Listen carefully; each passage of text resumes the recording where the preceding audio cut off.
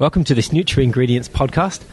I'm Shane Starling, and I'm standing with Kathy Musa Veloso, PhD, who is the Associate Director of the Food and Nutrition Group at Cantox Health Sciences International, and they have been hosting an event today in Brussels about health claims.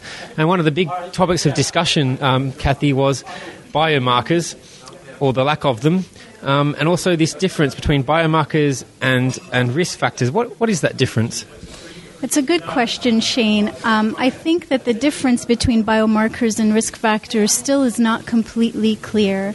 And, where we know that Canada and the U.S. Food and Drug Administration have a very finite list of biomarkers they consider relevant to disease risk, we don't have the same list from EFSA.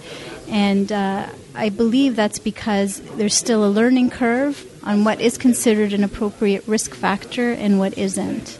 What is on EFSA's list of risk factors? Well, EFSA doesn't have a list of risk factors, so all we can do is infer from their Article 14 evaluation. So it's a case-by-case situation? Exactly, it's a case-by-case. And what's been learned so far? Well, so far we know, for example, that LDL cholesterol is a recognized risk factor for heart disease. We also know that potentially HDL cholesterol might also be a relevant risk factor.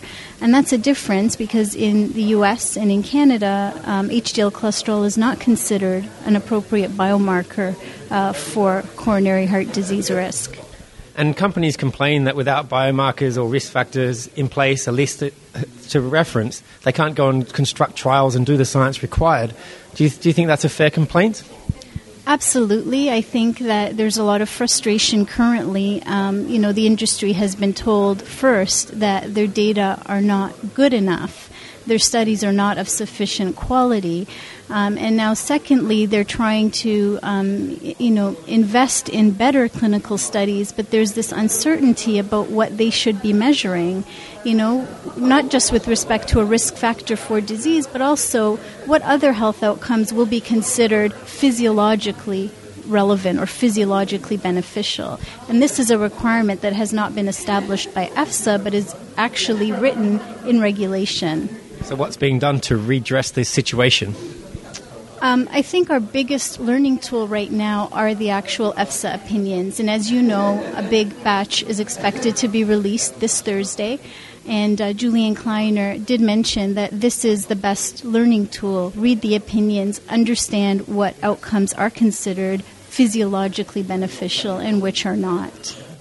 All eyes on Thursday then. Thanks very much for your time, Kathy. Shane Starling in Brussels for Nutri-Ingredients.